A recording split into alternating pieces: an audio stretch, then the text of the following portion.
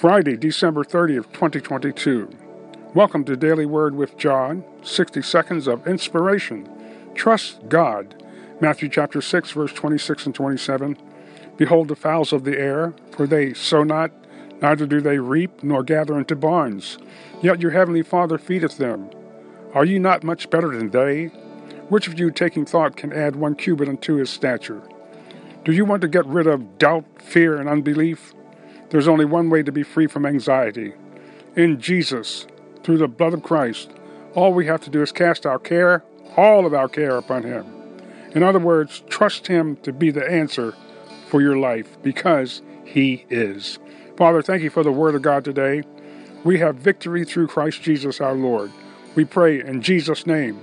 For those that are lost, give them a mind to be free through Christ. We ask you to save the lost, heal the sick, and deliver those that are bound. In Jesus' name we pray. Amen.